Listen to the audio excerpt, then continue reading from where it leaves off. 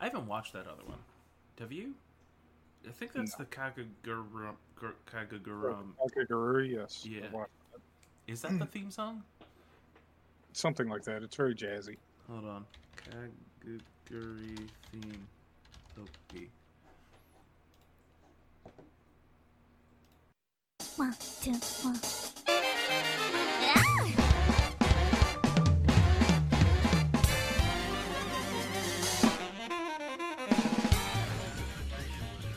Sorry, I didn't hear anything you said. I was listening to the Kakaguri, whatever. Hello, what's up? How you doing? It's me, Chris, aka Time Lord Burrito, with Nate, aka a little teapot. yeah. How you doing? Welcome to another episode of Space Time Talking. Low energy day. I spent the majority of the day out and about, running around. Relocated the entirety of my desk. I'm no longer in the same spot. I'm still in the same place because, we're here. But it went from over there to over here because I'm getting everything prepped for Extra Life. That's right, Extra Life 2021. Will it be bigger than 2020? No. Will it be as exhausting? Yes, because it always is. 24 hours, it's worth it though. It's for charity, for the kids. Join us on the date that I will make magically appear here.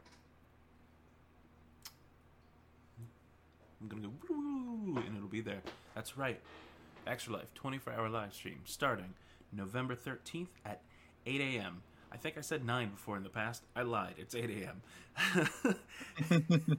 We're going from 8 a.m. November 13th all the way to 8 a.m. November 14th. And then November 15th, I took off, and I'm sleeping all fucking day. Usually I just sleep all day on Sunday, because it hits 8, and I'm like, thank you, good night, good morning, and then I go to bed. That's where I get cute pictures of me laying in bed with all the cats on me.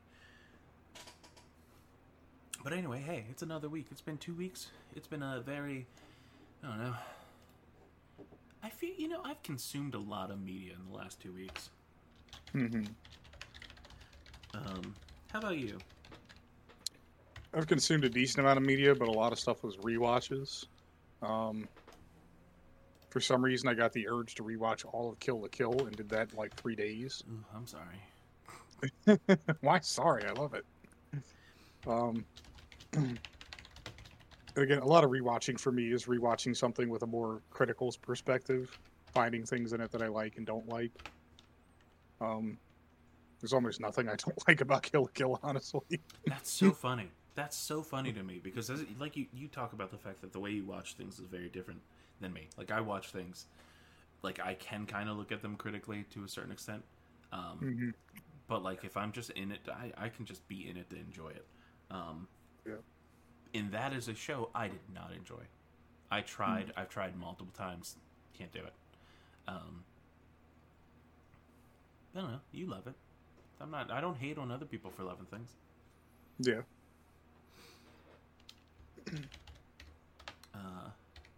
What else have you watched? Sorry, I'm writing things in as Nate is sat talking about things, and I hope you've taken that hint. So, well, I did watch all of Black Widow now that it's free on Disney Plus. Oh, we can finally talk about Black Widow. Yeah. It's a fun movie. I enjoyed it for what it was. It's definitely not like the best of the best when it comes to Marvel films. It could have been so much better. And to be honest, the movie could have stayed exactly the same. Nothing. Yeah. They didn't have to change anything. All they had to do was cut an after credit scene and put this out before Endgame. Yeah. I think that this movie would have been so much better and so much more impactful if it had led into Endgame. Well, yes. If it was before Endgame, definitely. Again, it's an enjoyable movie. Taskmaster is probably one of the coolest villains in a Marvel movie so far. And the way they explain Taskmaster's abilities makes it believable and grounded within that universe. Florence Pugh carries that movie so fucking hard. Perfect. I'm so excited to see her in future. properties. Yes. But she carried the movie like 100%. I'm sorry, like Scarlett Johansson. Don't get me wrong, she's a great actress, but Florence Pugh outshined her in every scene they were together in by like leaps and bounds. Even with a horrible accent. Yes. Then of course you've got some stars in the cast. You've got David Arbor playing Red Guardian. Um, you've got Olga Kurylenko playing Taskmaster, which was sort of the big twist in the film. Yeah. Um, and you've got Rachel Weisz playing their fake mom, Melina. Who, by the way, stand by it. Still beautiful woman. Yes. Love that woman. She's incredible. The great thing about hearing David Arbor and Florence Pugh speak is they're putting on like the most hammed up Russian accents you could possibly imagine. But it works. It works for that movie because it's like everybody's doing it, so everybody's in on the joke the entire time. Yeah. And if you want like just a goofy dad character, I think David Harbour is who you cast anyway. Oh yeah, he was great. Like that, people gave a lot of shit to him for that Hellboy movie. I really enjoyed his Hellboy. The movie itself needed a lot of work, but like him playing that character, I thought was hilarious. I thought he fit it pretty well. Obviously, it sucks to try and like live up to what people look at as the perfect Hellboy with oh fuck, what's his name? I'm horrible at remembering actors' names when I need to remember them. Hellboy actor Ron Perlman. Boom. Yes. I got there. The War Never Changes, Ron Perlman. Would you say? The world War never never changes. changes. Yeah, War never changes. Yeah, I really enjoyed. If Black Widow did anything, it made us excited for Florence Pugh to be part of this universe. And hopefully we're seeing her in November with Hawkeye. Mm-hmm. Since she's being lied to and told that Hawkeye killed her sister. Yeah. We're probably going to see her in Hawkeye. We're probably going to see a Dark Avengers kind of thing with the whole Valentina showing up and recruiting her. Because we already got that with U.S. Agent. So there's going to be some shakeups in the future MCU. No one really knows what's coming for Phase 4, at least detail-wise. Yeah, I mean, we have plenty of... I mean, fuck, Phase 4 movies are crazy. Yeah. And again, it's going to be a building where, you know, we get all of the movies to establish new characters, to give stories to characters who already exist, change them in different ways, and then we'll get, you know, eventually we'll see a big bad somewhere. Yeah. But who knows? I really don't know how much steam the MCU honestly has left in it. I hope an infinite amount, but... So, there's, I can't remember who it was. It might have been Straw Hat Goofy. I can't remember. It's Goof or Goofy on TikTok. He's a big Marvel movie guy, just movie guy in general on multiple platforms. But I think it was him that was referring to Phase 4 as the throw everything against the wall, see what sticks kind of phase. And I'm actually a big fan of that. Because this year, like, I have the Phase 4 thing up. We had Black Widow already. We already had Shang-Chi, which fucking amazing. We already talked about that. We loved it. We have Eternals next month, which I am super excited for. Mostly because I want to see Kumail in a movie, a non-full comedic movie. But yeah, we're ending the year with Spider-Man, which the more that comes out and the more that is talked about makes it seem like this is the last MCU Spider-Man film. Maybe he'll come back for Doctor Strange if something's going on with that, but like that's this year. Ends with Spider-Man. Next year starts with Doctor Strange 2. So immediately, boom, the world is open. The worlds are open. To the point where like there's been some leaked stuff. And this, I will be very like, I don't have the right spoiler thing, but I can put some kind of spoiler thing. I'll be like, hey, there are spoilers abound right now. But there's supposedly some pre-viz assets going around of Scarlet Witch fighting Professor X. Now, this could obviously be fake. Anybody could fake that kind of shit. The quality of the images and everything. I'm like, oh, this could be like a student project or some shit like that. But we're also going into the multiverse, so who the fuck knows? Disney owns all that. They could literally be like, oh, hey, here's a quick, like, woohoo, fuck around, getting the fucking out. Getting the fuck out, back out, don't touch on it again. But, like, the fact that 2022 starts with no idea, and then we go into the rest of that year is Thor Love and Thunder, which is where we get female Thor, Black Panther 2, which I don't know what the fuck they're doing with that, and then Captain America 2, Captain Marvel 2, which is actually just called the Marvels now, I think, which I can't fucking wait.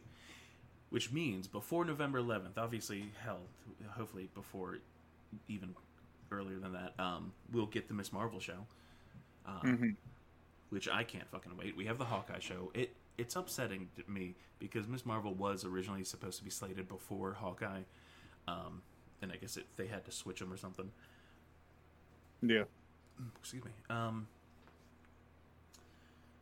What do we have in 2022 movie TV show wise? Yeah, we still have She-Hulk. Here's the thing: these all have 2022. I don't know if they're actually 2022 at this point still, but we still have She-Hulk, Moon Knight. These are all TV shows: She-Hulk, Moon Knight, Secret Invasion, Ironheart, which is going to have to come after Black Panther 2 because I'm pretty sure that Ironheart gets introduced in Black Panther 2, or at least the main character.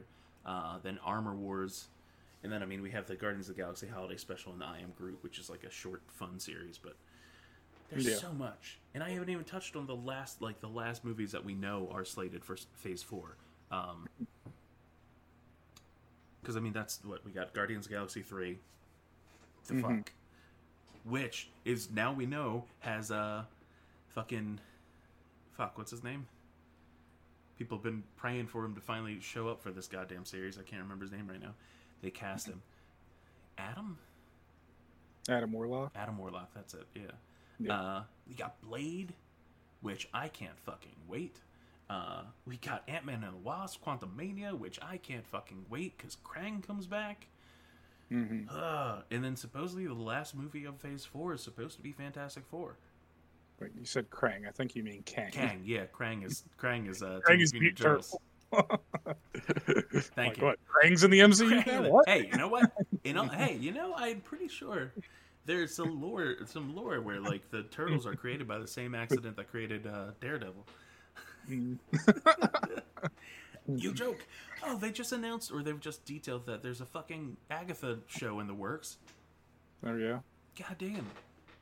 We got so much and that's the thing. If this is we're gonna throw everything against the wall, see what sticks, I'm fine with it. Do that.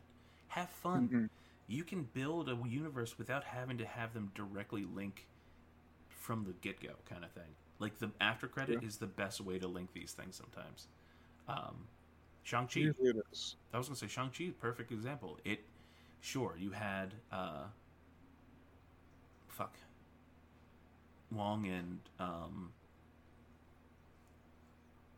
Abomination in there, which boom, that's Hulk and Doctor Strange. But they could have just left it at that, not mentioned anything else, and that would have been fine. It takes place in the same universe, doesn't have to be like, hey, because this happened. They do, because that's just how Marvel has been working it since literally the beginning, which is still the most ridiculous part. But yeah, I'm so excited to see anything. Just do what you want. We're at that point that they could be like, hey, we got Howard the Duck the movie coming out. I'm like, fine. I think you can do it right now. Yeah. You know what? I just need 3 words being announced for one of these movies. Do you know what those are? I have no idea. Director Kevin Smith. He's been doing CW shows for the last couple of years. I was watching the DC Fandom, and Melissa Benoist, however the hell you say her name, actual Supergirl. Uh, She was talking about it was like one of those, they were just doing questions because the show's over basically. And the question was like, what's your favorite part from an episode? And she was like, it's not only my favorite part, but it's also in my favorite episode. And it was one of the Kevin Smith episodes. I'm like, that is a great thing to fucking hear. So I would just fucking love for him to be able to get anything, whether it be a show or a full movie. Yeah. Well, I mean, among sort of the all-star cast of directors in the MCU, I mean, we've got Jon Favreau, we've got Taika Waititi, we've got Ryan Coogler, we've got James Gunn to an extent, No, not too many. Scott Like 3 things. Derrickson, Joe Russo, Alan Tudyk. Who else do we have in here? I don't think Andy Serkis has yet worked on an MCU movie as a standalone director yet. Don't let him. Don't let him. Remember, he did. Technically, because Venom 2. Yeah. It takes place in a multiverse MCU film. So, I mean, you've already got sort of this all-star cast of directors. You have not just worked on movies, but also a lot of the Disney Plus series as well. And, to see someone like Favreau especially come out in his own, not just as an actor, but a director, like, the man's got film chops, for certain. Yeah. I mean, one of his best movies is Chef. Like, that's an amazing film. And I think it's highly underrated because people who even knew who Jon Favreau was at the time knew him as Happy in Iron Man. It's like, oh, it's the Iron Man guy. Oh, yeah. No, and I mean, hell, if you don't believe in what he can do, look at fucking Mandalorian. Between him and I can never remember his name, but the guy that does all the animated stuff. Yeah, I trust them. I don't know. Like, that's one of those things. If we had gotten this far and they just made some really shitty cash grab movie, and this is where people will point out that people think that Black Widow was a cash grab movie. No, yeah. Black Widow was a movie that should have been made many years ago. Yeah. No, Black Widow was not a cash grab at all. And I mean, you can't even say that now because there's evidence that it's not. I mean, Scarlett Johansson is still in litigation with Disney. No, it's done. They have come to agreement. They paid her like a shit ton of money. In my opinion, rightfully so. Sure, she's a rich person that doesn't need all the money in the world, but she doesn't. But if you're working for that money, that's money you deserve. Yeah. If your contract says I make this much off of what we make in theaters, in only theaters alone. I mean, just to put it in perspective, like, okay, actors and actresses, they're celebrities, they're whatever, they're rich and so on and so forth. But it's not like they didn't work for that money. We just happen to live in a world where we pay them a lot of money to do that. Yeah. And we gladly do, I guess. I don't fucking know. I mean, I would say we gladly do, because at the end of the day, like, okay, we understand that, like, in society, art is a commodity that's bought and sold, but we still appreciate that art for what it is, whether we're paying for it or not, right? Yeah. I mean, at the end of the day, how many people have pirated copies of these films already? Like, it's not like they didn't. Talking about. Well, it's not like they didn't enjoy the film, like, so. Whether we're paying for it or not, the art exists and people enjoy it as a piece of art. I was looking at the trivia section for Marvel Phase 4, and the first one is Phase 4 is the first phase, did not have any Stan Lee cameos. I'm like, oh, I didn't want to read that. All right. People get old. Yeah. It is sad, though. Ugh. So, Kim and I, now that we're off Black Widow, obviously, if you haven't watched Black Widow, watch Black Widow. It's fun. It's a fun, enjoyable film. A nice send-off for a character that deserved more, technically. Mm-hmm. The character deserved more, in my opinion. I don't think the actress that plays the character deserved more. Like, let her have her money. I don't think Scarlett Johansson's the best actress. She's really not. At least not in, like, super serious roles like this. Yeah, and the serious fell on her a lot for this movie. Well, the MCU has had a problem with and this is probably going to spark controversy, but it's got a problem with some actresses who take themselves a little too seriously outside of their films. And I get sort of I guess I get sort of their drive to do that, is they don't want to be overshadowed by the male cast. But also, like, lighten up for like a few seconds. These movies are supposed to be fun and entertaining. You don't have to like use this as a platform to send a message to people. Well, unless you're trying to send the platform that you don't trust science as a character that believes in science, Oh my god. then you should shut the fuck up. Are we talking about Gwyneth Paltrow right now? Oh no, because she's done. If she comes back, she comes back. Whatever. I'm talking about the actress that plays Sherry. Oh, okay. She has been very anti-vax, anti all that fun, anti-science basically, which people found ironic since her character is a scientist, like one of the smartest people on the planet. Well, I mean, we have to lend it to the MCU. They do science fantasy very well. Wait, who are you talking about? Was it? Don't say Brie Larson.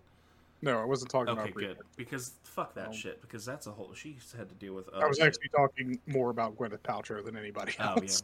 Oh yeah, yeah. I feel like when she was on, speaking of Chef, Jon Favreau had like a cooking show on Netflix, and she did like a guest. She did a guest spot on an episode, and they were talking about a scene that they had in a movie, and she like completely forgot that she was in the movie. She thought she was filming some other movie. Mm-hmm. It was like, the one scene she's in Spider-Man: Homecoming, right at the end. She's like, "What? I'm not in Spider-Man." And I'm like, "Yeah, you are."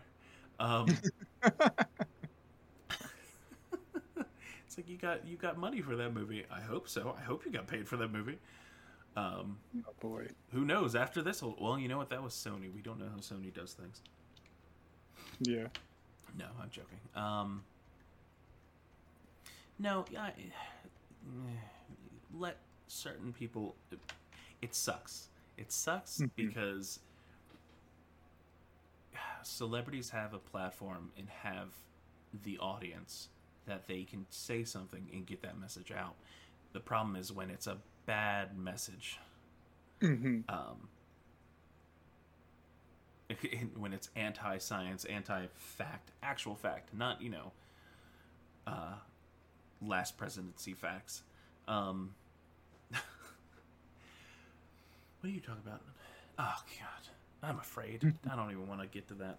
But no, off of that movie. Oh, you know what? I'll go into another movie I watched. But bam, the other day actually, I just went to see Halloween Kills. Follow up to 2018's Halloween, and when I say follow up, I mean like literally the second after the movie ends. Lost my. You lost what? Nothing. Go ahead. It was enjoyable, but it was not good. It was a mess. It was when I immediately think of ways to describe it, I immediately go to my feelings of Alien versus Aliens. I fucking love Alien. I think Alien is one of my favorite movies. Like I didn't even see it until much later in my life, but like that movie is incredible. Aliens is shit to me. Like people love that movie. People praise that movie, but like the shift from Alien to Aliens, I don't know why people are like, this is the better movie. I'm like, it's not the better movie.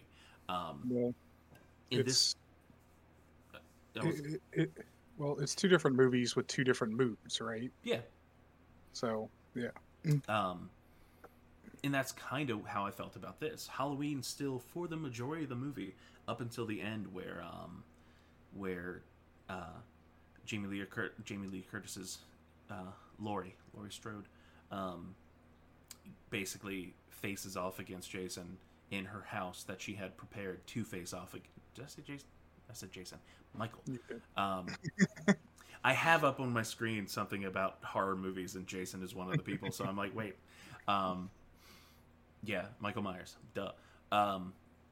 But yeah, she's like ready and prepared her entire house, and it's great. I love it. It's a very nice ending. It's a fun end for Michael coming back, fucking shit up, going through the town, doing his normal thing, and then it steers off to he's led to Laurie, and Laurie's like, "I've been waiting on you, bitch."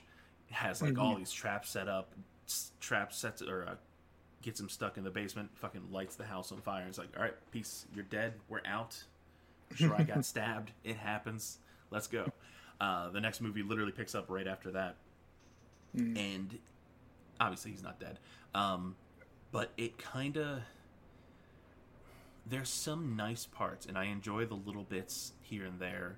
There's some nods to like the classic movie. They spend a lot of time in the classic movie, in the original movie. Like they cut back to the 70s.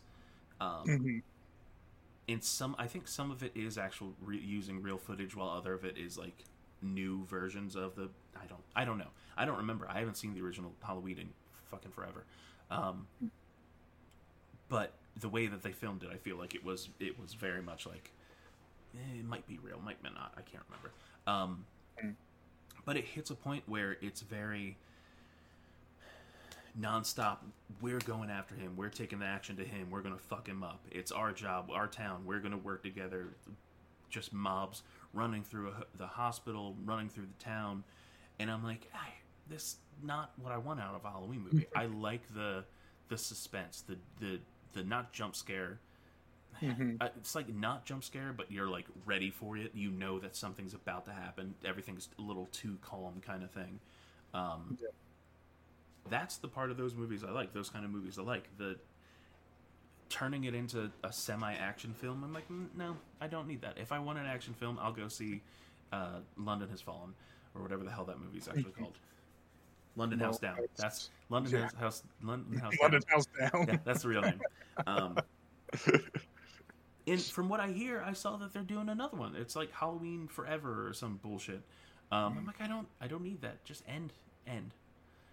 Well, it's part of the nostalgia craze that has gripped pop culture lately. A lot of redos, remakes, updates on old franchises, continuations of old franchises. What this movie is, but it is that difference between, even in the trailers, because I didn't watch this movie, but even the trailers, I could see what they were going for. It is that difference between Alien and Aliens, where Alien was the suspenseful horror film, single xenomorph, going around a ship, terrorizing everybody. You get the big climax at the end, where, of course, one character, your hero character, beats, the big evil, basically.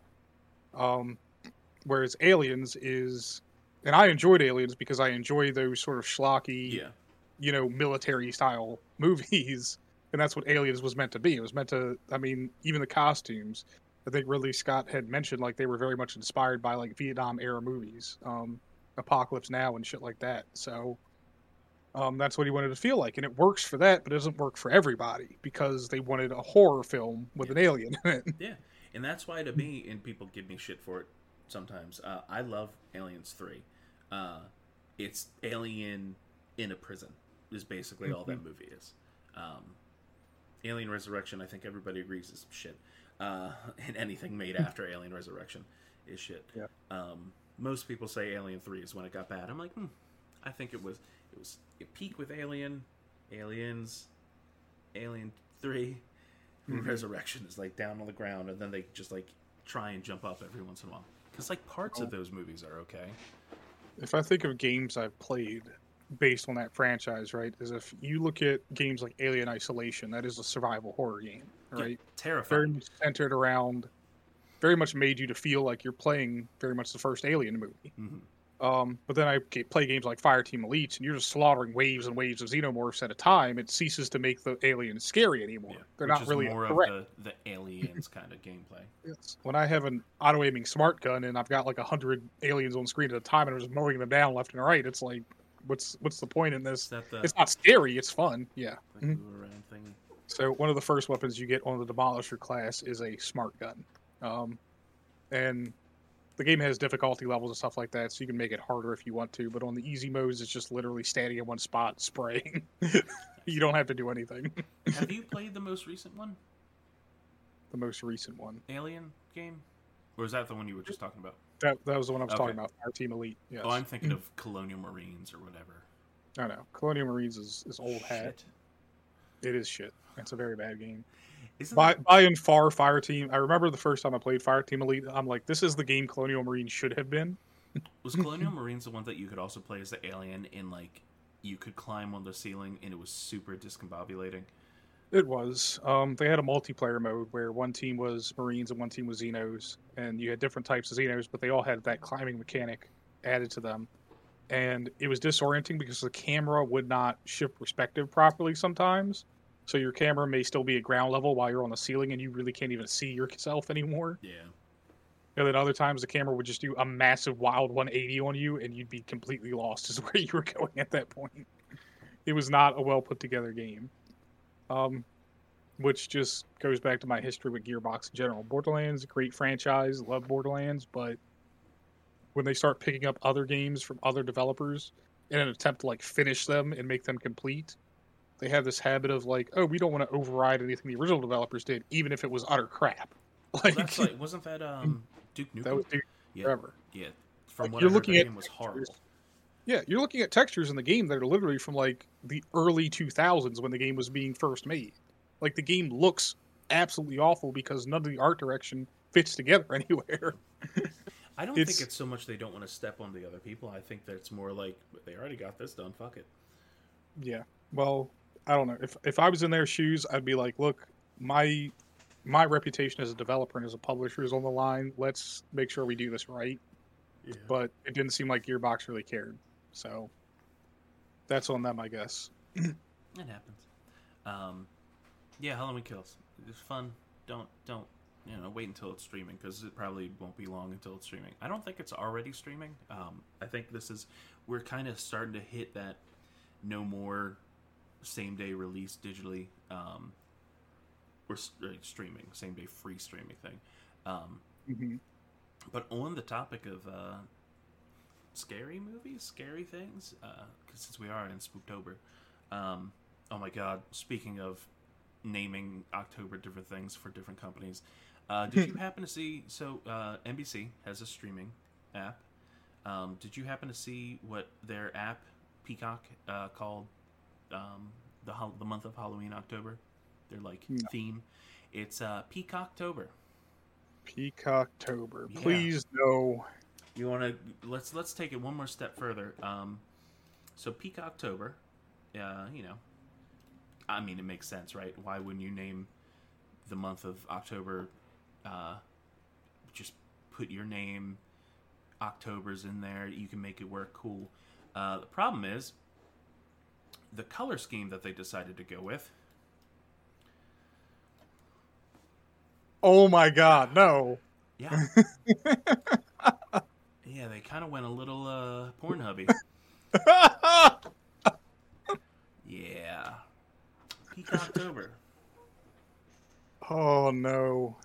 NBC, get your shit together. You had to have known. There's Somebody no did. way a marketing exec looked at that and said, that is clutch. That's No, what we need. here's the right thing. there." The marketing exec looked and said, perfect. The guy that did the actual design said, yeah, perfect. I agree with you, sir. Please. I can just imagine and be like, hey, we need this. They're all working from home still. It's like, hey, we need this. That he's like, oh, okay. It happened to be like, oh, shit, I got Pornhub still open. That color scheme.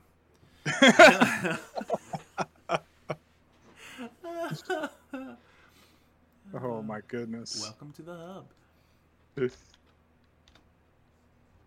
Okay, so you have some other Halloween things to talk Yeah, about. sorry, I got distracted by the Cocktober. Peacocktober. So Kim and I have, I think the last episode we had started watching Midnight Mass. Either we started watching or we finished, I can't remember. We have now gone through and watched all of the Mike, I think his name is Mike Ferguson. Now I want to check.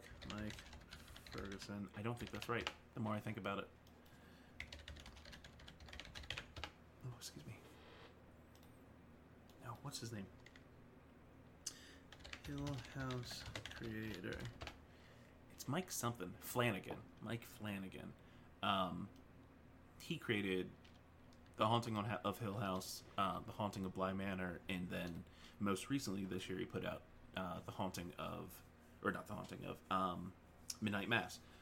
All of which, on their own, fantastic for different reasons. Also, not perfect for their own reasons. One of which is he's one of those people that his wife is in everything he makes, and his wife is not, personal opinion, is not the best actress. She works sometimes, but I think overall she's very hit or miss kind of character or actress. But all three series fantastic for their own reasons. Very spoopy, very very good with the scares.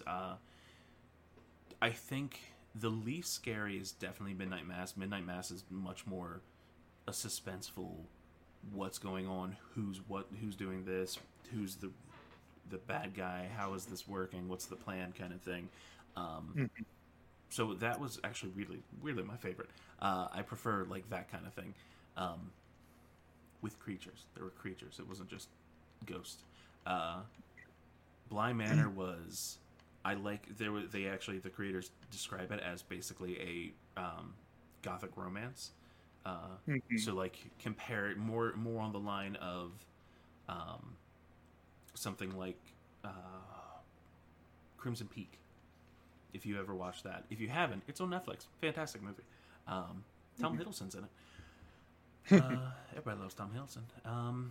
No joke, I'm pretty sure everybody does. But no, I thought it was really good.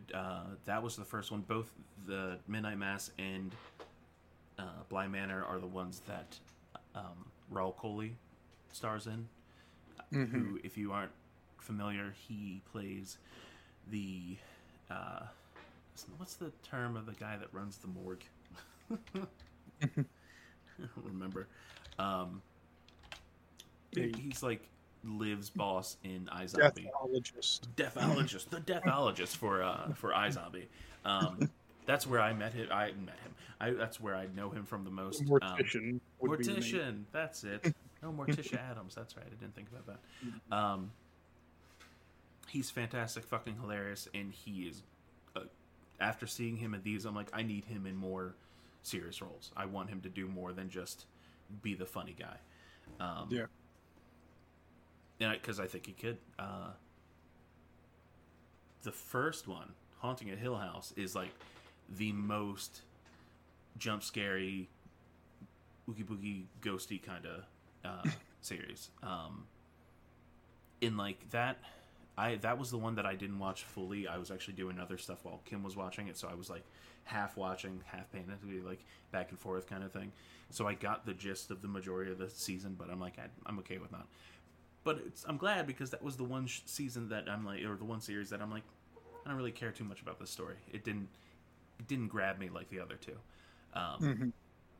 I think by far Bly Manor might be my favorite of the three, and I'm really excited to see him do more, because I mean at this point there's no way he's not going to do more with them. Netflix will give people money even if they say horrible transphobic things. Please don't get me started. We're not going to get in that started. All we're saying is, if you side with Netflix and Dave Chappelle, go fuck yourself. We don't want you here. That's it. I don't have to go any further with that.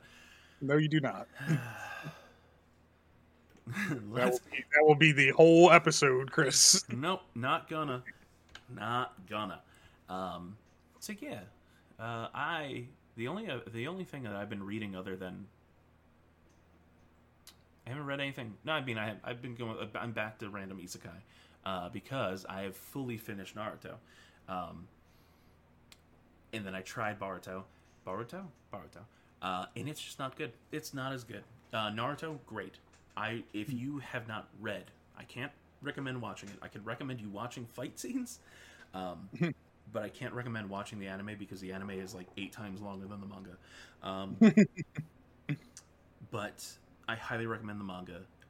It's very good. I can, like, reading that, I'm like, I understand. I understand why people love fucking this shit so much.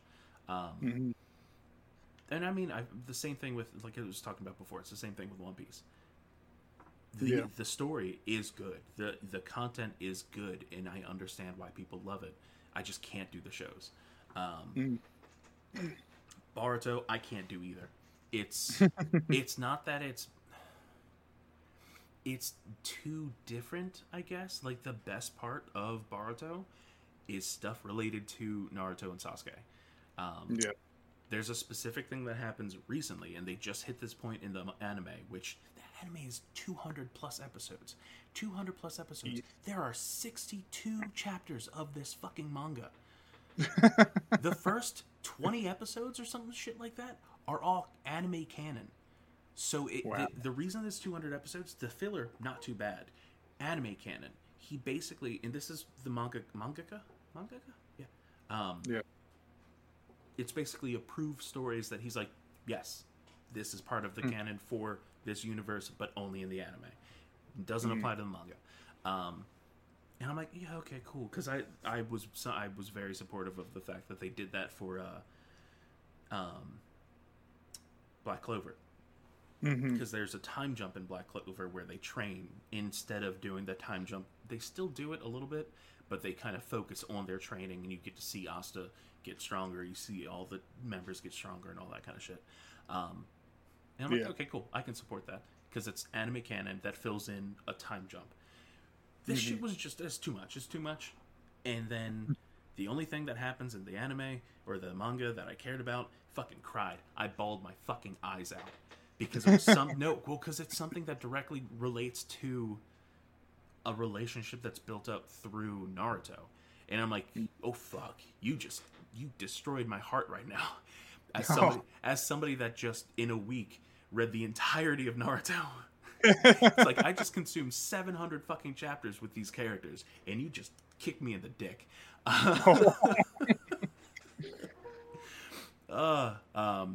Yeah, highly recommend reading Naruto, I guess. I don't know. What year is it? 1980? 1990 something? When did Naruto fucking start? I don't know. I'm going to say 95 or 98. Oh, 99. 99, jeez. First chapter of Naruto was published in issue 43. 43. Wow. That's crazy. Huh. This manga's old enough to drink. We all are. Speaking of which, oh, you have other things you watched, right? Yeah. You talk about that, and then I'll talk about this stupid shit that gave me some palpitations. So, on a consistent recommendation for one of my favorite anime YouTubers, Mother's Basement, I started watching Kaiji Ultimate Survivor. Now, Kaiji its manga has been running for about as long as Naruto has. It started in the 90s. Ultimate Survivor, I don't think aired until like 2008, 2009. But I started watching it because he made a video saying that there's already a Squid Game anime. And so everyone who's watched Squid Game so far knows what that's about. The games are sort of the highlight of that show. But there's a lot of parallels between Kaiji and Squid Game that I guess people who, of course, haven't watched Kaiji would never draw that connection to. But Kaiji, in and of itself, is a gambling anime, but with predictably very high anime-esque stakes. But the parallels begin like almost right at the beginning. If you think of the story of Squid Game and how it starts, right, is so Song Gi-hun, your main character, he's basically a low-life gambler. He's living off his mom's back. He's trying to find a quick and easy way to earn a lot of money, and he usually fails at that. He's in deep with loan sharks, stuff like that, and that's basically how Kaiji starts. This guy has loaned out so much money and taken so much from other people and consistently gambles to the point it's compulsive and just can't stop himself. To the point his deeds basically catch up with him. And very much like in Squid Game, he's met by a quote-unquote mysterious benefactor who challenges him to a game. A very attractive benefactor? I don't know how attractive he is. No, he's not as attractive. Man. I don't think so. The guy who meets Song Gi-hun in the train station is what I wish I looked like. But anyway, channels him to a very simple game, but says, if you win, I'll give you a lot of money. Otherwise, there's going to be consequences to you losing. And in Kaiji, it's a game of restricted rock, paper, scissors, meaning that they're playing rock, paper, scissors with cards that have the actual symbols on them. So Oh, there's a lot of strategy involved in how they play these cards to win each round of rock, paper, scissors. But beyond that, of course, he ends up ultimately, getting entranced by that game and realizing how much money he can win. And just like in Squid Game, there's a very old guy who has more money than anybody could ever imagine and really can't be bothered to spend it on anything else. He's bored. And so oh, hey, by the he way, starts. spoilers for Squid Game. Yeah. Well, he starts a series of games with these gamblers, and Kaiji's put in these situations where it's like one game he plays, there's basically a drill attached to each of his ears, and so the more he loses, the closer the drill winds up to destroying his eardrums and Ooh. causing him to lose his hearing. Oh. There's another game where he does lose several of his fingers to win. So Kaiji is kind of a slow burn. It isn't that instant, snappy death you get out of Squid Game for losing or failing a game, but you get this sense of consistent suffering throughout Kaiji.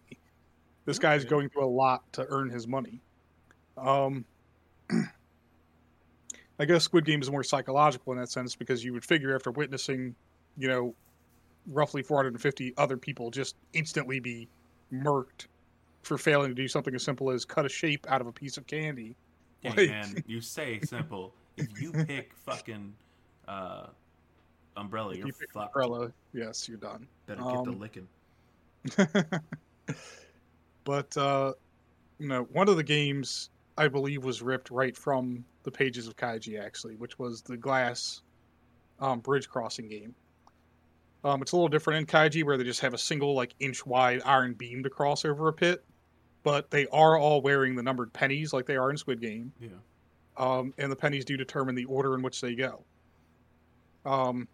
In Squid Game, it's a little more cerebral because it's like guessing which panels there are, and you have the one guy who can kind of tell the difference between tempered glass and non-tempered glass and stuff like that. Which, So in all honesty, Kim and I were like, I think it looks blue. I Yeah. think it looks blue if it's tempered.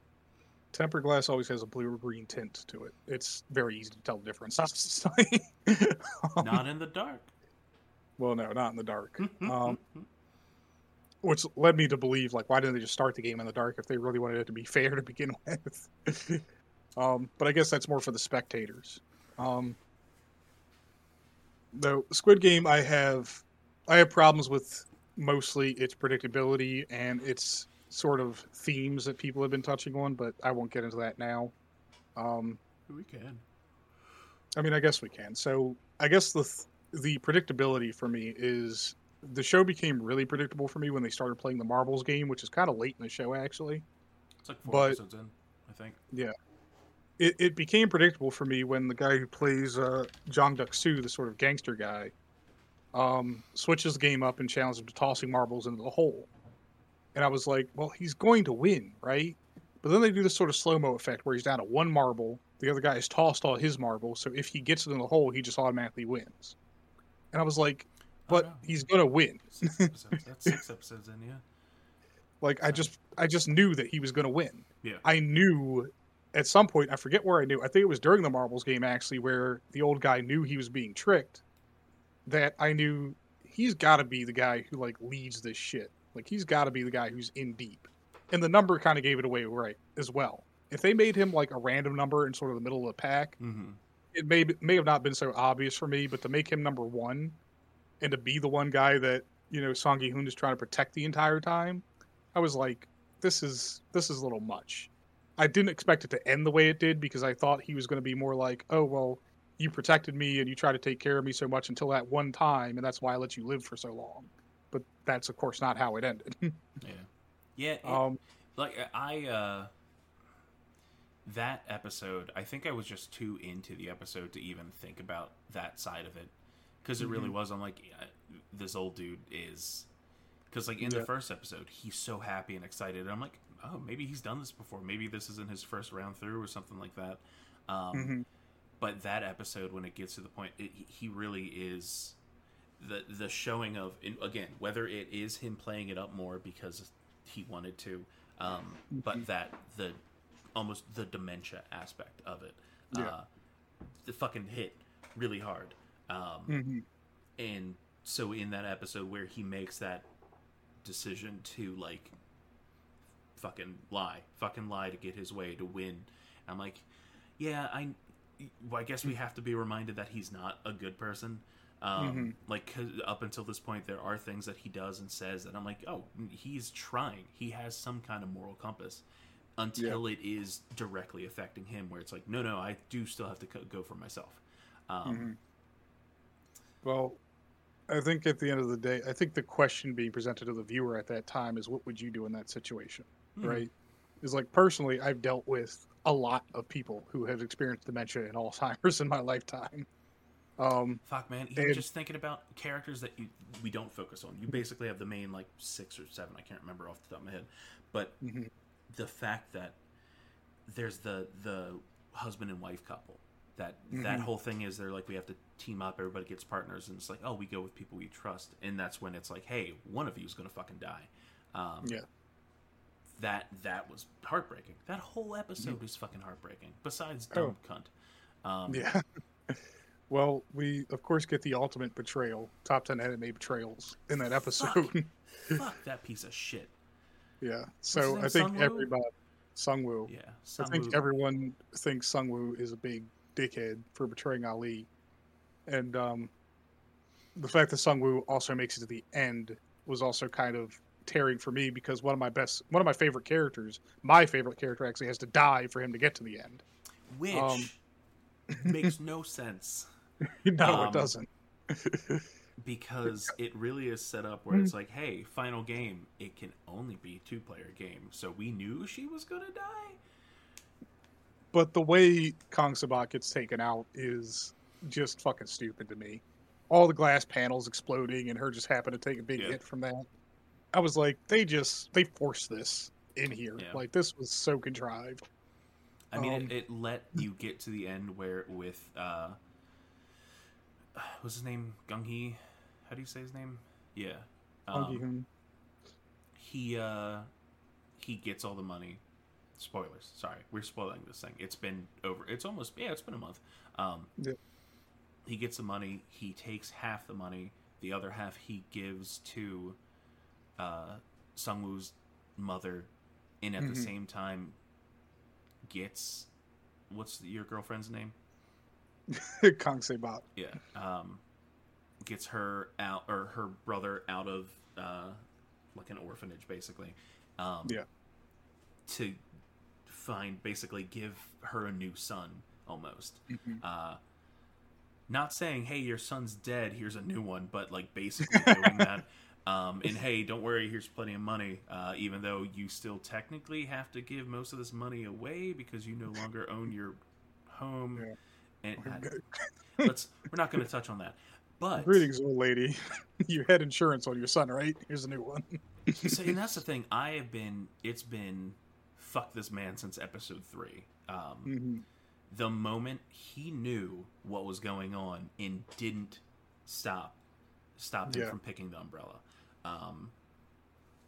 Good on him, good ingenuity. He knows what to do. He's like, oh, I know. Look.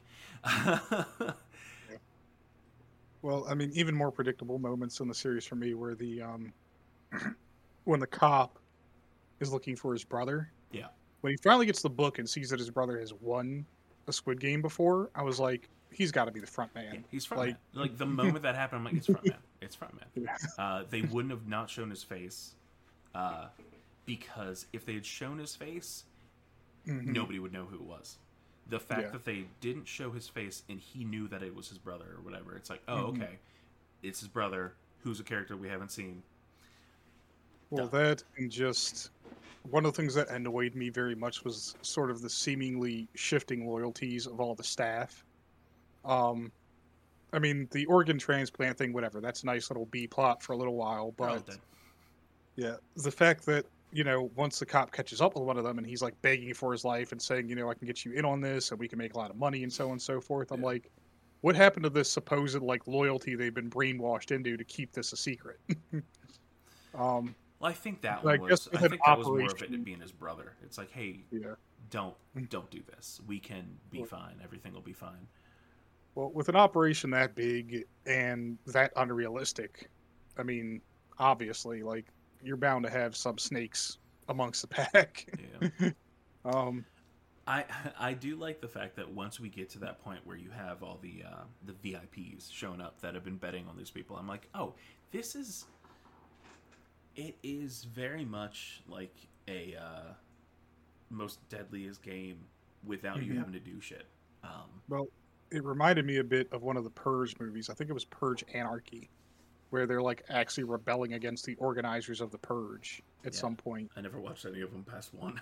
or even the second Battle Royale movie, where the winner of the first Battle Royale literally goes Yeah. and like storms the island with like a guerrilla army. um, I didn't even think about that. Yeah. yeah, but the thing for me is a lot of people who have reviewed this and who have examined this have taken it as some grand critique of capitalism in general. And for me, it's just really not one of those. um, because by the time you get to the end of the story or even the middle of the story, right, is the way they present these VIPs is they're just hammed up representations of rich people looking to have a good time. Well, Right. it's all Americans except for one Chinese dude. Yeah. They're sleazy, they're a little fucking weird and eccentric and stuff like that. We get that, whatever. They're Pervy. supposed to be they're supposed to be fucking caricatures of that kind of person, right? But the fact is none of them face any consequences for their actions except one of them who happens to get caught. um Does he bite his dick off? yes. Okay. I'm like, is Oh. it full off or is it just like I bit your dick? Haha.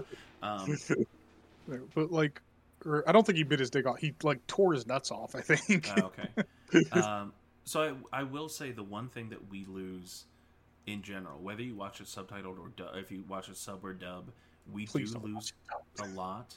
Here's the thing: the dub, from everything that I've seen, the dub is almost exactly word for word what the sub is for the American version. It is word for word, but the performances in the dub are Oh, yeah. absolutely awful. Oh yeah, duh. Mhm.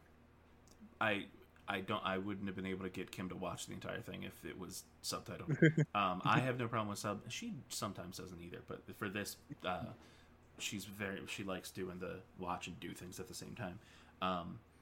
But from everything I've seen, like you said, it's the same words, same story being told. Mhm. It's just it. I even reading things, even reading what the differences are, I'm like, oh yeah, this. You lose so much context with this because of the translation and everything.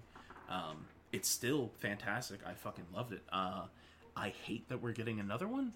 I wanted it to be over. I thought the end with the old man I thought it was a good ending. I thought him basically getting out, surviving, getting the money, but not fucking touching it. Giving the half to I guess the half didn't happen until the end, but still, like, living however many months, like 6 months or something like that, not touching any of that money, living the same way he had been. And I'm like, yeah, I get it. I understand. Yeah. You feel it's guilt. It's basically blood money to you. Yeah. I mean, in the end, he doesn't kill I don't think he kills anybody directly. No. He doesn't really involve himself directly in anybody's death. Yeah. He believes that, of course, he's killed the old guy. Yeah. But, of course, we find out that's not true anyway. Which I think kind of makes him feel... I think that... I mean, it definitely is the moment where he's like, no, I'm fucking taking this money. I'm using this money now. Because he wins that final bet against him, too. I actually really like that scene. I really enjoyed that dynamic between them all the way to the end. Which is why I was so... I think that's what hurt me the most for that, because I think he's the last one to get killed off in episode 6. I think your girlfriend's friend gets killed first, which that fucking I knew that was the one that I'm like I knew it was going to happen the moment they started having the conversation, the moment they're like, hey, one round, everybody wins, fuck it. I knew she was going to die, but I didn't want her to. Yeah. It was very sad, and for me, I got like mad shipping vibes between the two, so I'm like, please don't die. Let me have my cute girl ship at the end of this. Oh my god, it's not how it works. Not how it works. Oh god. But beyond that, I mean, just as a critique of like all these social problems that people say Squid Game is, for me, it's not. It is an enjoyable show. I don't think it has anything really to say to people except more of a like, what would you do in these situations kind of thing. Die. Um, Probably you know, die. probably die. I mean, you have to think the odds are against you anyway. um, and there's really no like fighting back against the system once you're on the island. That's the thing, is they've Yeah. got everything so Well- controlled and such. Nope, you fucked up my camera. Ignore me. Ignore everything. They got they have such control over everything, and you're on this pretty much deserted island except for this massive compound Yeah. that they've built. That what are you gonna do at the end of the day? I don't know. I just think it's a fun show, but it's not as deep as I think some people are trying to make it out to be. Yeah. And that's the thing. There's a lot of shows that I think people assign more to just so they can make it out to be a bigger show. And I'm like, I mean, it's a good show. It doesn't have to be like world changing, mind changing, like complete mind shattering kind of series. Not Well, everything can be Steven Universe, okay? It seems like this happens though every time any kind of death game themed thing comes into the American market as sort of a piece of pop culture. I think it's because we're. I don't know. obsessed I with guess death. it's because I watched stuff like Battle Royale at a young age. It doesn't just like shock me anymore that this is a theme for something. Yeah, the people that are like, oh, they copied this show is basically copying Hunger Games, or I'm like, no, it's just a thing. It's a genre. Not really. It's a genre. It is a genre, and Hunger Games is more of a copy of Battle Royale than anything. And I mean, if anything, Squid Game is just Fall Guys, the live action. I mean, think about it. The fucking glass plane, there's literally, in the original game, there is a game like that. Yes. I immediately thought about that. And Fall Guys, when you fall, you don't just permanently end your existence. Hi. Which I don't know. Again, Squid Game is enjoyable. I get it as a piece of media. I don't think it's a critique of any big social issue. Hi, Kim. He said, Hi, Nate. But I would say at this point, if you've listened up till now and you've heard all the spoilers, it's still a good show to watch, even if you've had it spoiled for you. There's We still didn't some spoil suspenseful. everything.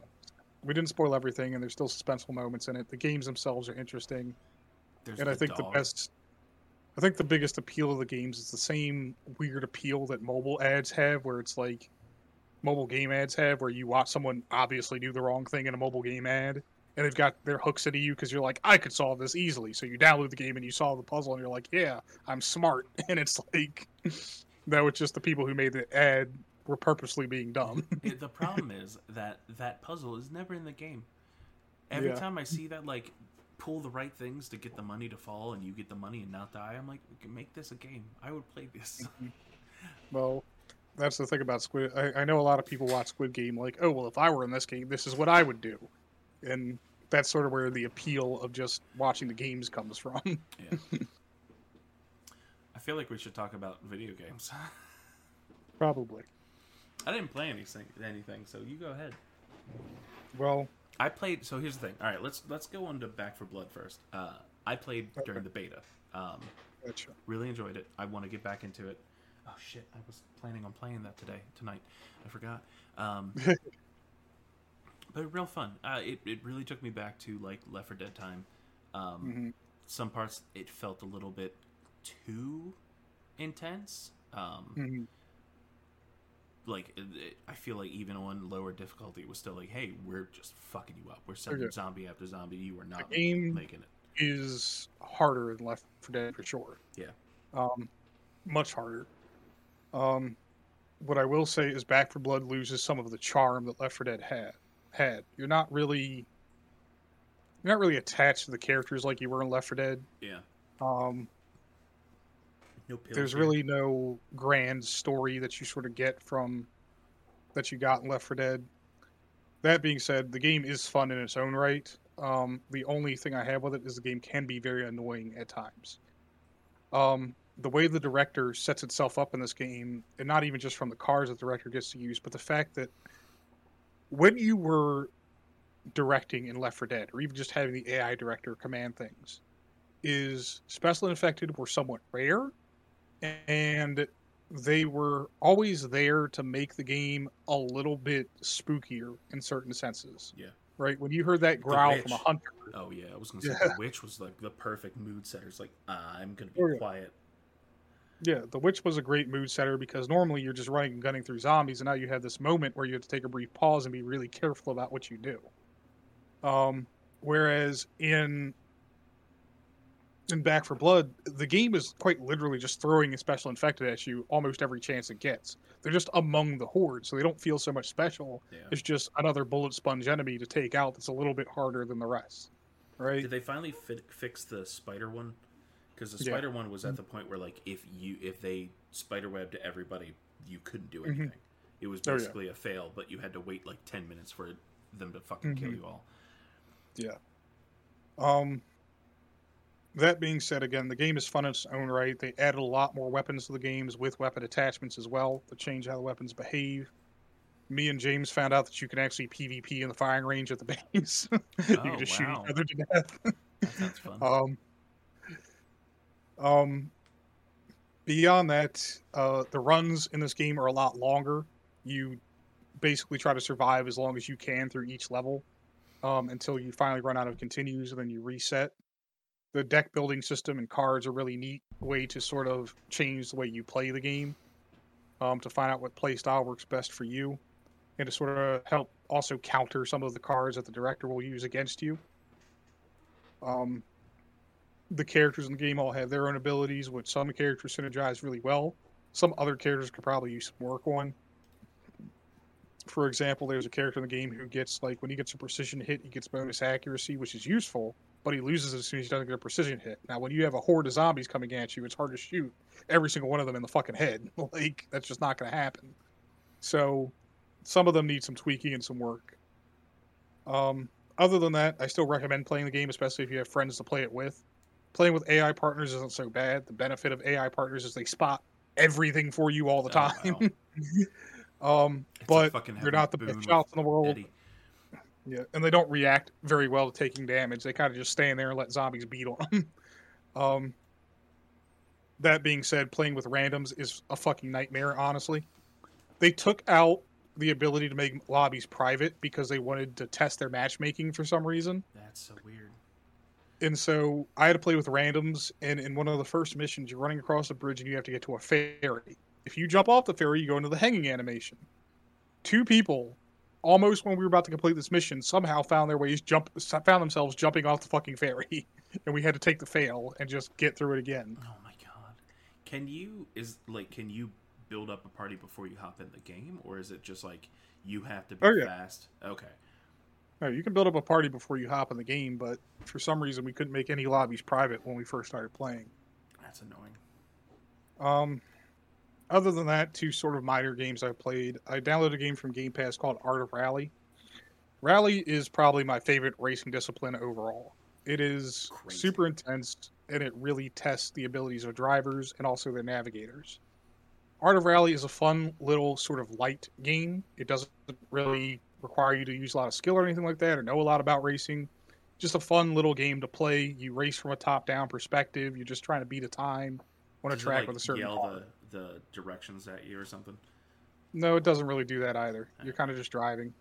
It's a very minimalist aesthetic to the game as well, so it's a peaceful game to play, I guess you could describe it as. Well, so is this other game that you've been playing, Nate. Yeah, Maneater.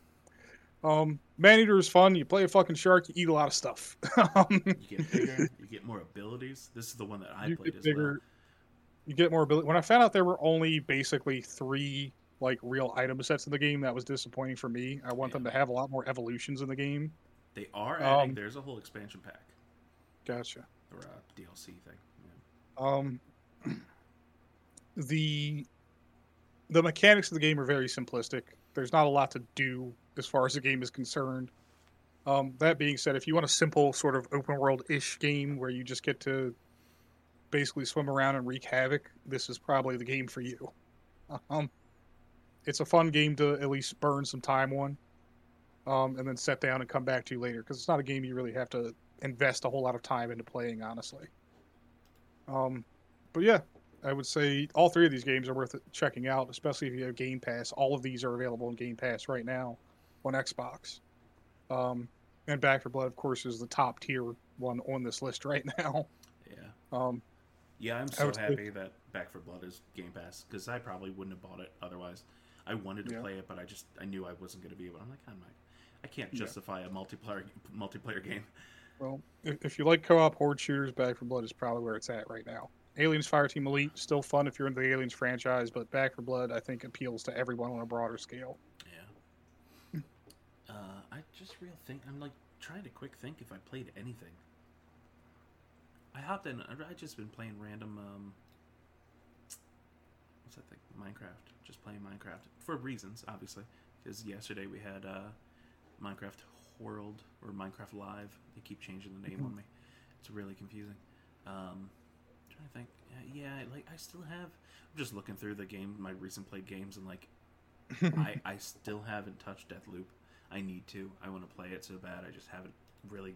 I haven't had the like time / the mindset to get into a game like that. Mm-hmm. But speaking on, just so we can get into some news, so we can wrap some stuff up because we don't want to go a whole another 2 hours. We've been doing too many 2-hour long podcasts. Trying to get us back to like hour and a half hour. I know we're never going to hit an hour. We talk too much for that. But no, there's some really cool stuff.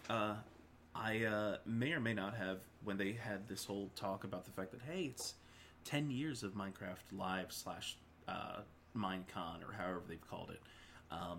May or may not have cried a couple of times, because I am like probably out of all of us the person that's played the most Minecraft. But they've added some new cool stuff. They announced that part 2 of Caves and Cliffs update, which we got announced this time last year, it will be out by the end of the year. And they announced some of the stuff is actually being moved over to the Wild update, which will be next year's update. And that includes the Warden and the sound-based enemies and things that, like, you touch, it sends basically a redstone pulse almost, but in sound form. So that all that is being expanded on. They, instead of him just existing random throughout the world, he is now in basically these undercities, these forgotten, abandoned undercities that you can find throughout the caves, and he is actually underneath the ground. Like, he will, when he is set off and alerted to your presence, he will literally like climb out of the ground and start hunting you. Completely solely based off of sound. He smells, so I don't know if there's like a scent factor that they're gonna fully put in there. But it's terrifying. Like, they did a video, they had a whole video together. No commentary over top of it. It was just you, the character, in this underground city and being chased by this fucking terrifying mob in the dark. Like, in the dark too.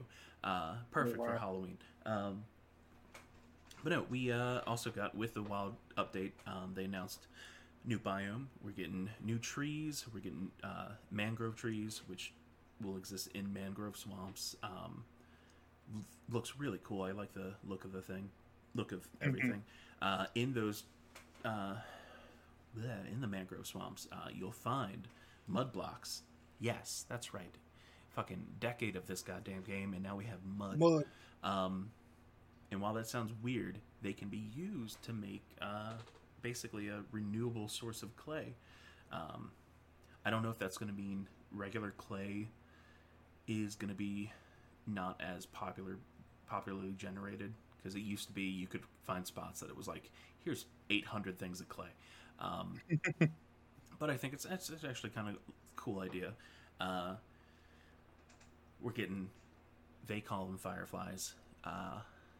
We call them, I don't know if everybody, but at least East Coast people that I know call them lightning bugs, which will be food for frogs. We're getting frogs. While everybody's like, who fucking cares? It's frogs. I care. A lot of people care. People like frogs. Do you know what's something that just happened and got announced that I didn't put on this list and I completely forgot about until just now? The frog chair. Froggy chair from Animal Crossing is coming back. Does that have anything to do with Minecraft? No, but I just happen to remember it. Froggy chair is back. There's also more stuff for Minecraft, and people are a little bit annoyed, but that's not Minecraft, sorry, Animal Crossing. But people are annoyed with Nintendo. We're not going to talk about that today. That's a whole other thing. I'll complain when I get this stuff and it's not worth the money. But yeah, we got that. The underground. It's called the Deep Dark. That's what the word the biome is called. The Deep Dark. Dark. Yeah, I'm in. I'm all in. I just love Minecraft. I've always loved Minecraft. One of the coolest things, though, so obviously they did another mob vote. In the winter was the Allay, which is basically, here, let's see. It's an adorable flying mob, can be given items, even those that don't stack, and will explore the chunk in it or it's in to find similar items that have been dropped. So basically, you throw at a thing, it finds more of that thing. It's cute. I like it. It says the ally can't duplicate items, can't mine or destroy blocks for items, and can't take items from chests. Allay loves music, so it'll take items it has found and drop them off near note blocks. The Allay is able to move around quite well, but is not able to leave loaded chunk. That's interesting. I didn't know that fully. And players are already strategizing how the Allay might be useful for automatic farming. Oh, I didn't think about that. Yeah. I'm mad because we had the option of this, the Copper Golem, which was a little golem you could make, and he would run around and just randomly hit copper buttons, which I thought was a cute idea. But more importantly, there was I can't even remember what his name was now. It's like the Shade or something like that. Hold on. Is it still listed or is it even on here anymore? Oh, the Glare. So the Glare was this little mob that basically you found underground, and he would let you know if it was dark enough in an area. He would go to an area and let you know if it was dark enough for enemies to spawn. Mm-hmm. And I thought that was a really cool idea, especially since we've had no way of doing that ever without mods. But aside from that, one of the coolest things that they've added or will be adding is chest boats. So if you've played Valheim, upside to Valheim is you can fill your boat with shit. Same thing with chest boats. Just make boats with chests on them. Nate, you are very out of frame. Sorry. Come back over here. But yeah, it looks really fun. I'm really excited about it. They've actually announced that they're working on platform parity or type parity, basically. So if you're playing on Java and then you import the world over to the Bedrock edition, it will, for the most part, almost be exact duplicates. There's some generation in the Java edition that is further ahead patch-wise, but they've worked on that, and I think that's a really cool idea. Which brings me to the last point, is finally PC Game Pass is getting Minecraft.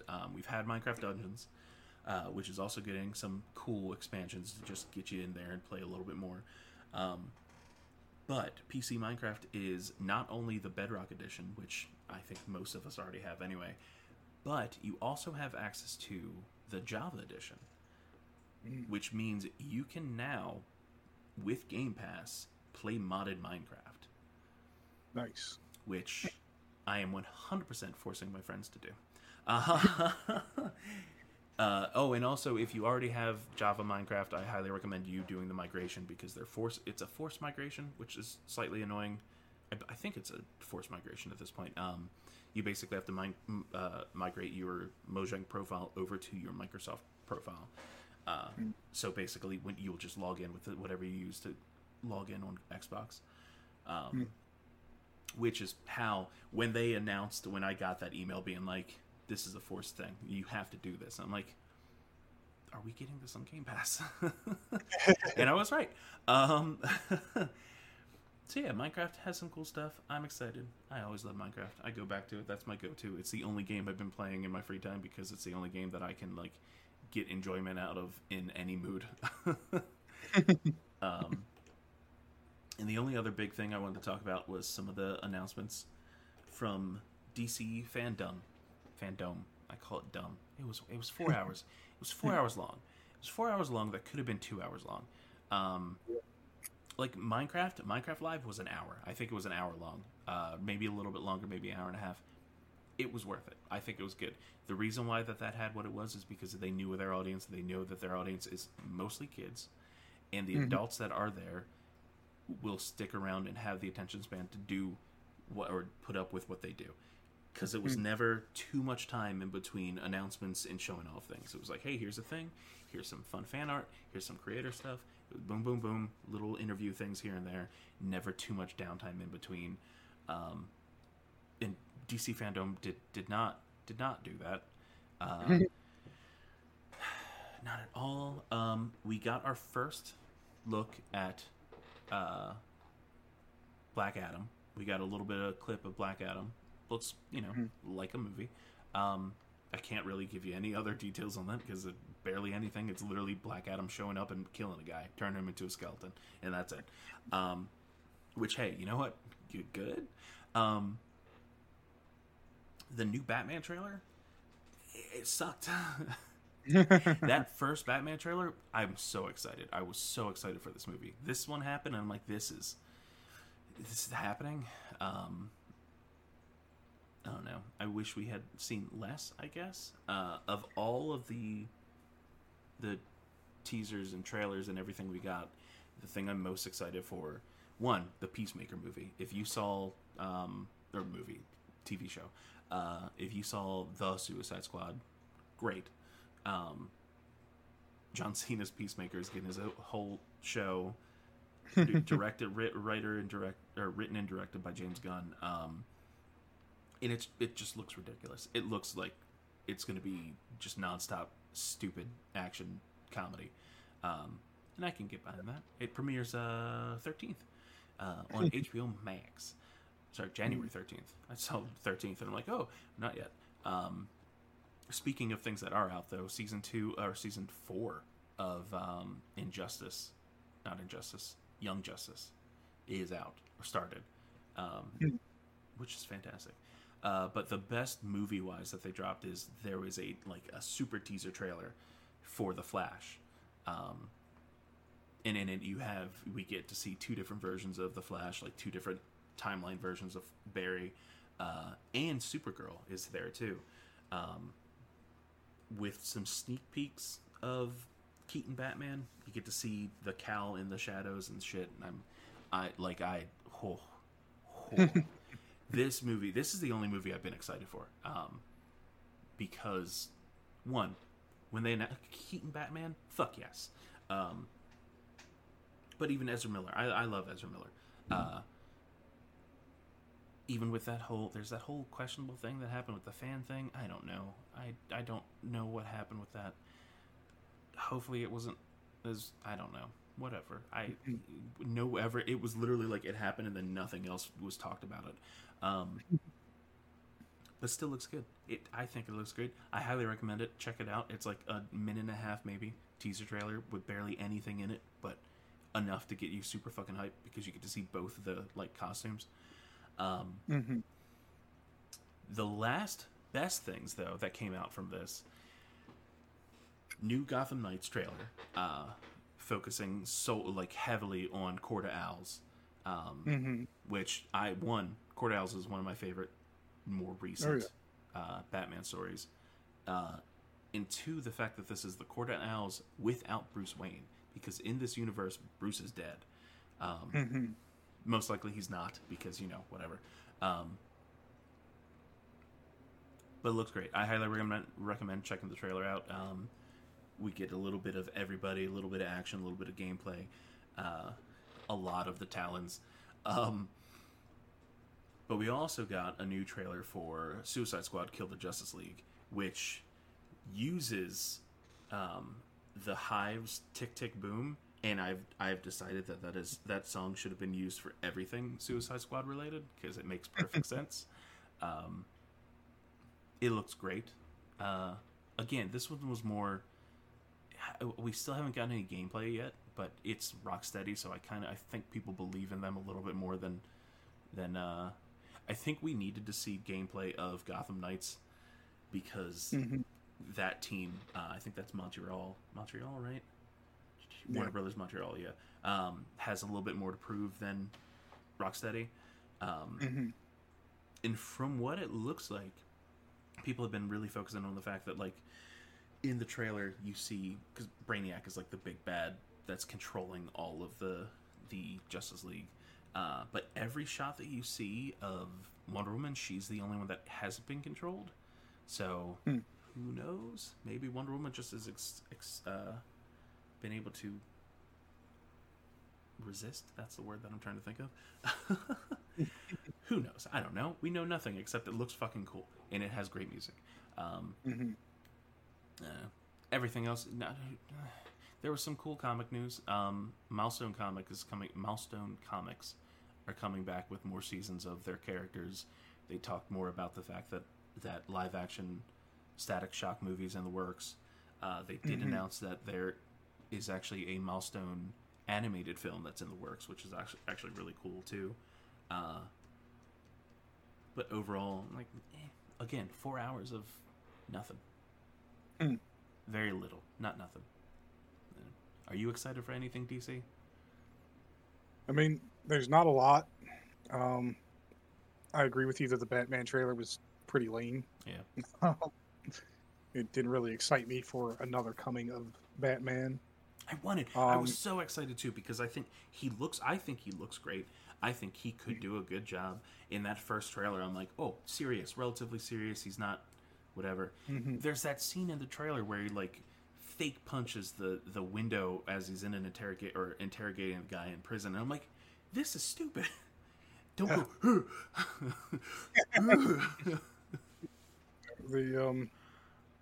I don't know. I mean, Batman, for me, even the Christopher Nolan movies were not amazing films to me because Batman is supposed to be a figure of intimidation. Now, in the comics, of course, like, he has his down moments. He gets beaten up badly. He gets fucked up pretty badly. And the comics have been more playing to, like, his overall intelligence, which I think people like a lot, is, oh, he's got prep time. He can beat anybody, right? But I want to see more of a return to a darker Batman where it's more about him instilling fear in the people who would otherwise do bad things. Well, the only thing that I defend this movie for at all is this is supposed to be not a direct adaptation, but closer to something like Year One. So it is a newbie Batman kind of thing. Yeah. But still, it just, I don't know. I don't know. I'm not feeling it just from the trailers alone. We'll have to wait to see. I'm hoping Black Adam is, good. I hope they stick with sort of the tone they went with in Shazam to begin with. Yeah. They've got a lot of characters in this movie, too. You've already got, oh, no, I can't even remember. I know Dr. Fate's supposed to be in it. At least Dr. Fate. That alone, I'm like, that's a big person to just drop on people. Yeah. Who knows? I mean, DC has not been at the same level that Marvel has as far as capturing sort of the minds of just a popular fan base. There's always going to be people who stick to their guns and they really like DC stuff. Court of Owls, amazing comic run. I loved Court of Owls so much, and it was one of the more recent Batman comics I'd even bought just to read because I'm like, I want to buy some Batman. I don't know what to buy, and then I found this run that was volumized at the time, and I was like, all right, let me get that, and read the entire thing. But I just want to see DC, like, back on their game, return to the roots of these characters and let them be who they are. You don't need to do the interconnected universe thing that Marvel is doing right now. Give these characters standalone films, or even just series, but let them return to the roots of who their character actually is. Well, and then you can find ways to tie them together. I feel like we've talked about this so many times too. Is DC is set up perfect for standalone movies because they have those like Elseworlds tales and stuff like that. the Dark Knight Returns, basically what they do with the animated series. They'll do their interconnected animated world, but they also do they just put out fucking Long Halloween. I haven't watched it yet. They did a 2-part animated movie, A Long Halloween, and I'm like, if it's anything like some of the other things they've done, I'll be great. I'm super excited. Yeah. We're also in a weird world right now at DC where in the comics, literally everything is canon. Out after the events of Dark Knight's death metal, it was like, hey, fucking everything's real. That guy died, he did die, but he also didn't die.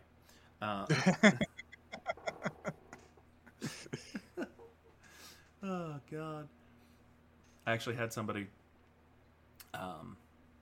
our friend / old coworker, Ian, made a post about the fact that DC had Jonathan Kent, aka the current Superman, the full-on current Superman of Earth, came out as bi, or is about to come out as bi. They confirmed it on National Coming Out Day.